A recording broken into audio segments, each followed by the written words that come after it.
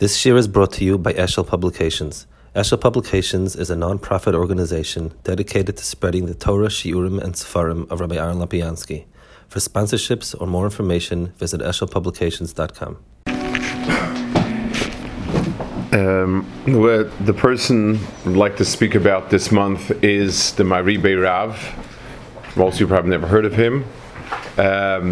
He was the Rebbe of the Beis Yosef, and was involved in one of the greatest controversies ever, Pulmus HaSmicha.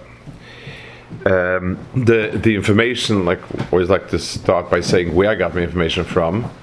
Came out, all of it is in a kuntris called Smichas Kenim. It's a kuntris that was put out by the antagonist, the Mahari Berav, the Marlbach, where he brings the letters that the Mahari Berav had written to him, and what he wrote back to him, and a lot of the information, almost 90% of what we know, comes from there. People have written articles about it, very, very little in terms of Chiddush, very little new information, a little bit controversy, how to learn, how to understand the letters exactly. There's a bit of the chronology, and like all history, how to interpret the whole picture. Well, let's start from the beginning of Mahari Berav's life. His name was Rabbi Yaakov Berav. He was born in Spain in 1474. Then he writes himself, so we have that information.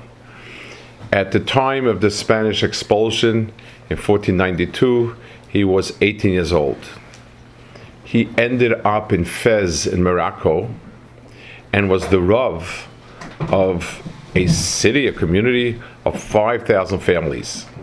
So he was recognized as a tremendous Talmid Chacham, and to become a Rav of that city and of that age, there were many people much older than him, and he was the recognized Talmid Chacham. His own Rebbe was the Riavuhav, was quoted many times in the Torah, and that's one station, his first station of life that we know about, and with tremendous amount of chshivas. We don't know much more the dates and so on, but he ended up in Eretz Yisrael. He ended up, he was in Shleim for a while, went to Cairo, ended up in Sfas, and spent the rest of his life basically in Sfas. He was considered, Sfas at that time, you're talking about the early 1500s, from the Spanish expulsion and onwards. Sfas was an extraordinary center of Torah. The Beis Yosef, the Arizal, the Ramak, Reb Chaim Vital, the Mabit, the Ramesh Alshich, the Balachredim, on and on and on. All these people were there a little early, later. This was the heyday. Sfas was really the capital of the world in Torah at that point. Yerushalayim was a small city, a poor city, and Sfas definitely had the crown, the Keser Torah. The Mahari Berav gathered a group of people together, and they decided to be Mechadish Smicha. Now, we know this from the letters that followed, from the Marlbach and so on. We'll get to them soon. But he decided to Mechadish Smicha. It's based on a Rambam. The Rambam says, it's in Hilchos Sanhedrin, Perek Daled, v'yiroeli, that if all Chachmei Yisrael got together, he says it over there, he says in the Pirush Shais also, he's bothered by the following question, the Rambam. The Rambam is bothered by, since Smicha of Sanhedrin can only be mipi, somebody who's a samuch, then how are we ever going to have a Sanhedrin again? Smicha, it stopped, and to start it again, you need musmachim. So how's it going to happen? He brings psukim, a pasuk in the Pirush Shais. He speaks about that Korav to the Zman of Mashiach, there'll be Chir Sanhedrin again. So how is that possible? So the Rambam says in Pershais, and he says in Halacha, royally, that if all Chachmei Yisrael got together and they decided to give smicha, their smicha would be a smicha. And then there's another line over there in Halacha about, if we need one musmach or three musmachim, v'adovet tzorech hechreya. And I need to, I'm not sure 100%, but, and the Rambam writes, so why were they so much stire that they couldn't be mechadish smicha? The Gemara says they went to extraordinary lengths to try and make musmach. Why don't you just renew smicha? So the Rambam says because there was times of Muhammad, the Chachmei Yisrael was spread out, and b'meil they couldn't do it.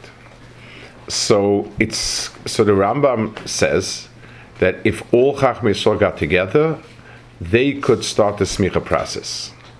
So the Mahari Berav gathered around his Talmidim, and they decided that they're going to start the smicha again. They felt that this was the center of Torah, and there was no place in the world that such a large concentration on Chacham existed. They are as good as Kol Chachmei Yisrael, and they gave smicha to Mahari Berav. The Mahari Berav then sent a letter to Yerushalayim, to two people. He sent a letter to a Talmud of his, Moshe de Castro, telling him about what he had done, expecting him and asking him to help him fight any resistance. And they sent a letter to the person who was the chief Rav of Yerushalayim, named the Maral Bach. And the Maral Bach was Reb Levi ibn Chaviv. He was a son. His father wrote in Yaakov, and he was his son. He had also been born in Spain, exiled, and I think through Portugal, if I'm not mistaken, ended up in Yerushalayim, and he was recognized as the God in Yerushalayim. The relationship between the Maral Bach and the Mahari Berav had been difficult. They had many disagreements in halacha, tshuvas back and forth, very strong, sharp back and forth.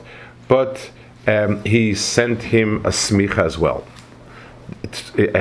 appointing him as as the musmach of the best. What was the purpose? What was the purported reason why they want to do smicha? So this is printed in the Smichas Keinim.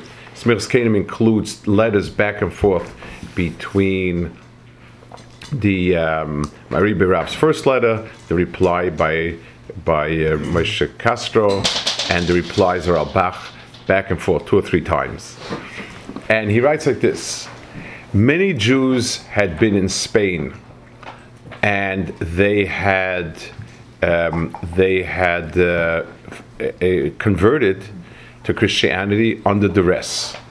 Many people couldn't hold out, and they converted. They now had left Spain. They want to do tshuva, and they're stuck because how do you do tshuva?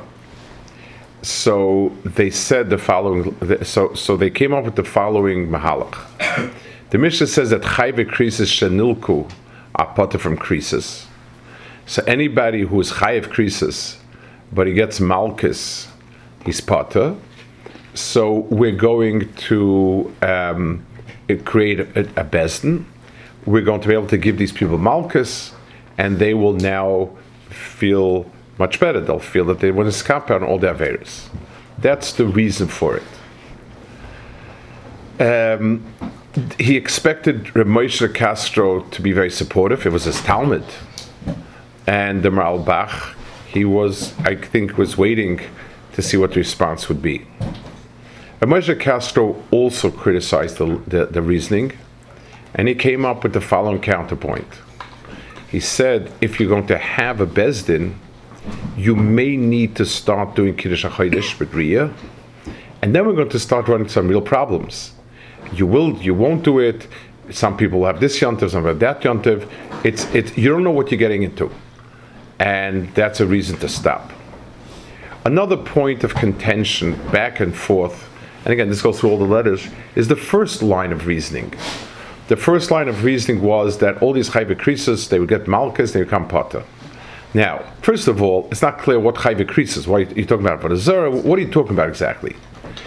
Being moided avodah zara bepeh has a din of chayve krisos. It's hard to know what exactly. It's not clear. But they had a different taina. They said you can't come to Bezdin and ask for malchus. I mean, you need Eidim Nasra, and a person cannot on his own Haidas Baldin, Enos Atsu Russia, and you can't, Haidas Baldin does not work for malchus. The Mahari Berav had an interesting approach. He said if you're going to do it for tshuva, there's no Einar Masatz from Russia. He's coming in order to get tshuva and so on, back and forth in that halachi issue. The back and forth letters cover about 100 pages of not particularly big writing, and it's printed in back of the Shalsa Tshuvas Marlbach. The letters start cordial, and it sounded as if in the beginning they didn't think it would go public. At some point, those letters became sharp to a degree that you've never seen. Extraordinarily harsh language, back and forth about each other, very personal. The Mahari Berav writes him a line as follows: that first of all, each one writes why they think that they are royu, and they like the Mahari Berav writes that he was a rav at the age of 18 in Paz, and people that are bigger and they took him, and so on and so forth. The Malbach writes about him being the Chacham Yishlayim, and so on. Very, very strong emphasis, credential presenting. But the Mahari Berav writes, Baruch Hashem, I never wavered in my faith, and was strong, and didn't do anything wrong. There was a sensation there. The Malbach had pro forma converted, and the Malbach was very hurt by that, and he wrote back very sharply. He says, I was not chayav, I was under 20 when it happened, and this and that, and I've been all my life in Torah. So very, very sharp, and the language goes back and forth, extremely sharp, extremely harsh. I mean, to a degree that it's almost parts of it are just not repeatable. The question is why. Let's get first a sense what happened. 2 or 3 months after he was nismach, he had to run away to Damascus, and he writes that it's not clear what happened, but he writes that what happened to me was like something that happened to Yehuda ben Bava, which means that when he tried to give smicha, they killed him. The question is, was it because he gave smicha, or was it some other inyan, some monetary issue that he just felt it was because he gave smicha? He writes that 2 or 3 people massed on him, and he doesn't forgive them, and Hakadosh Baruch Hu should pay them back in kind. Not clear which story. It's also not clear if he ran away once, or he ran away or he ran away once and then came back and ran away a second time. He saw that if he's not going to do something, the whole smicha project will come to an end, and he gave smicha to 4 more people. One of whom was the Beis Yosef. A second one was the Mabit. Those 2 we know. 2 others less famous. Somewhere along the line, Reb Chaim Vital also got smicha. Reb Moshe Alsher got smicha, and Chaim Vital. It's not clear. Smicha lasted just another generation or another generation and a half or so. but certainly the Beis Yosef was nismach, and the Mabit. The Mabit wrote very strong letters holding up the covet of the Mahari Berav. And it's not clear if all Chochmei Tzfas remain so steadfast or not. The Mahari Berav had to run away at the end totally. He died 3 years later. He died in 1541, I think it is. Where the Smicha was as Chadash 1538, and 1541 he was Nifta. The Beis Yosef, the Maggid, tells the Beis Yosef in his seif in his of the Maggid, he tells him that you have a tremendous schar waiting for you, that you are mosa nefesh to renew the Smicha again.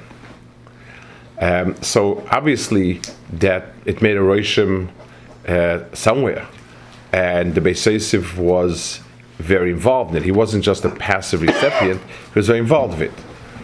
So we have here an incredible tug of war between two tzaddim, two G'dolei Olam. The Beis Yosef, who Shulchan Aruch we live off, got smicha.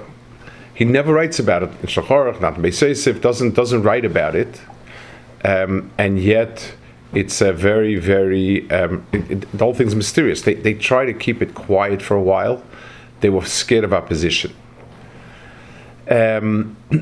At the end of the day, once the Malbach came out against it, so it automatically was considered that you don't have all Chachmei Yisrael, even though Mahari Berav tried to sign it that Rubam Kekulam, but it didn't. So there was a few people that they got the smicha, but it never really took off. The question is, what really was behind it? I mean, giving Malchus to the Anusim, okay, it's very important, but it's a long stretch in halacha. So we have a little bit of a clue from the Malbach's response. The Malbach writes, again, this is part of the Kuntrasim, there are two things that I saved Jewry in Eretz Yisrael from. One is the Psurais Hashoitim, Kiyadua, and so on, which sounds very much like just the tone of everything, that there was a Mashiach Sheker floating around, getting people riled up about the Geula, and he put a stop to it. You have to understand, this was a tkufa of the Spanish expulsion. Spanish expulsion was still fresh in everybody's mind. It had happened in 1492, and people were still shell-shocked. It's the major branch of Judaism had just disappeared. Spain, Portugal, or the Iberian Peninsula was probably the main yishuv of Klal Yisrael, and it's gone. So people were very shell-shocked, and it was ripe for messianism of different types, and someone had obviously appeared claiming to be Mashiach with nevuas and things, and the Malbach put a stop to it. However he did it, but that's what he seems to mean, that the Psuras are shaitim. The second thing he said was the smicha that I stopped. I believe, and it seems most people understand it, that the smicha was seen as a way to bring Mashiach. In other words, since the Rambam says that k'samuch to the Tkufas of Mashiach, there will be a chiddush of smicha, so it was seen as hastening the coming of Mashiach. In other words, the most people, sort of non-from historians, they chalk it up as a fight, a very personal fight, and kedarkom or betumah, not bekodesh, everything is a personal quarrel between people, and therefore it was a personal quarrel whether Tzfas is more chashuv. Yerushalayim is more chashuv. Yerushalayim was small yishuv, wasn't doing well. Tzfas was doing very well, and that's how they interpret this whole thing. So that's the world they live in. That's how they interpret everything around it. But what does seem to be the bigger picture is, because if you look at the halachic issues, they go back and forth, different things. It doesn't seem that should be the pressing point. It seems that they saw in this a mahalach to bring Mashiach. They saw it as a mahalach that's sort of a segue to Mashiach. The Maralbach, on the other hand, was very, very weary of this whole idea of provoking Mashiachs. Like he said, he said two things that I hope remains like it stands instead for me. Is one is that I was menei b'shelas hashaitim. The second one, the smicha, also seems to be both of them seem to be sort of Mashiach oriented. That's really what it seems to be. And the Maralbach at the end of the day stopped it. So even though we had a little bit of trickle, and some people trace another 2 doors, but that's it. It's clear that within 50, 60 years there was gone. The Talmidim weren't masmech anybody else, and so on. There were claims that secretly they were masmech a lot more people. It's very hard to get a handle on these things. But Al Kapanim, the big parasha was over, basically with his petira, or with his running away from Tzfas. The Mahari Berav left us in terms of Sfarim. He had written a sefer. He'd written a sefer on Kedushin that we have. Chidushim on Masechtas Kedushin. It's printed. We have it. There are tshuvas, but it seems to be a fraction of the tshuvas that he had really written. Somebody had gathered together the tshuvas, but it seems to be a small portion of what he'd written. He also started to write a pirush on the Rambam, where the Maggid Mishnah did not write one. The Kesef Mishnah was a Talmud of his, so there was no Kesef Mishnah when he was around. But the Maggid Mishnah had written on the Rambam, the Makor, and so on. There were places he didn't write, so the Mahari Berav wrote. He wrote on Sefer Madan, Sefer Zroim. That's all, and then he was nifta. That was. And they put it out at some point, but Lemaisa, that's what he left over. It's an incredible parsha. It's one of those big machlokas, and when people speak about terrible machlokas today, if you look at them, if you go through those consciousness, the language that they used, anything we have pales in comparison to it. They were both very sharp. And even the previous machlokes they had, the lashonos are very sharp. What's interesting, though, is that even after having many sharp machlokes, they always keep coming back to a very cordial relationship, and it almost seems as if the machlokes on the etzem inyan are extremely sharp, but there's always sort of a piyus at some place. And it seems as if in other areas it didn't become personal. There are lashonos in different places where they treat each other with tremendous respect. The Maralbach had some dinteiros, and he asked to send his case to the Mahari Berav. The Mahari Berav should paskin what he thinks about it. So obviously he held the Mahari Berav in tremendous esteem. But in terms of these the halachic inyanim, there's a get ma'isa, an aguna ma'isa, a few different things where the machlokas were extremely sharp. In these kontresim, in this smichas kenim, everything pales in comparison to that in terms of the sharpness of it. It's really, really incredible the language they used. But I think the reason was for this reason. According to the Mahari Berav, this would bring Mashiach. This was an Ashas HaKoisha the Klal Yisrael never had. All Chachmei Yisrael in one place in Eretz Yisrael. So let's move. Let's do something about it. The Maralbach was very weary about this. And anything to do with Mashiach usually ends up to be a disaster. And B'meila, he did everything he could to oppose it. So the sharpness of the lashonos and the attacks are probably a result of how strongly each person felt about how vital this is. The Mahari Berav felt the kiyum of Klal Yisrael is tolerant. This to take Klal Yisrael out of Golus, out of such a terrible Golus. They just finished the Inquisition, destroyed a big part of Klal Yisrael. It's enough. We need Mashiach. And the Ralbach's cook that type of we need Mashiach is asking for a terrible disaster. The thing that we have out of it is that the sefer that we use as the Psak in Klal Yisrael, the Shulchan Aruch, was written by somebody with smicha, according to some shittas. But akapanim halei davahu, of all the people he had smicha. The other person, Chaim Vital, who wrote up the Ksavim that Rizal had smicha. So Hashgacha somewhere along the line had two people who are pillars in Klal Yisrael of Torah, the Torah of the Shulchan Aruch and the Torah of Chaim Vital. They both had smicha. Maybe that was the hashgacha. I don't know. We don't know. But it's halei davahu. The Mahari Berav was nifta on Chavtes Nissen. It's outside in a month from now.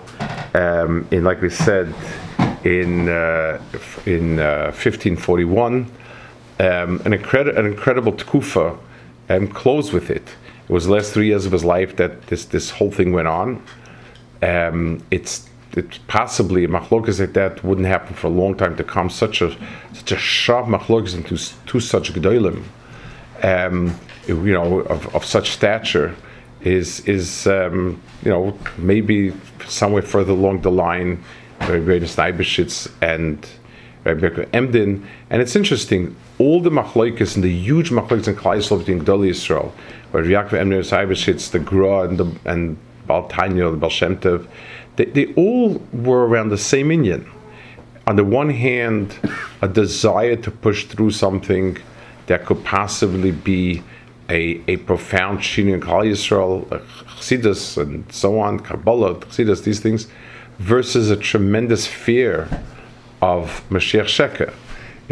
Each one saw this as being the absolute survival of Klal Yisrael, and therefore you were out, you were out to push as hard as you could. Al Kaponim, today we have both Sfarim are by us. We have the Malbach and the Mahari Berav. This kuntres, if anybody wants to look at it, it's called Smichas Kainim. It's in the back of Chuvas Malbach. It's long, very long, but it's long. Each halachic argument is long. You can skim through it and see what's the point they're talking about. Since the Malbach put it out, there are tinies. He gets the last word in. There are tinies that the Mahari Berav had a kuntres to answer it that wasn't printed. They didn't print it. I don't know. All these things are things that if it's not, we don't have it, it's hard to tell.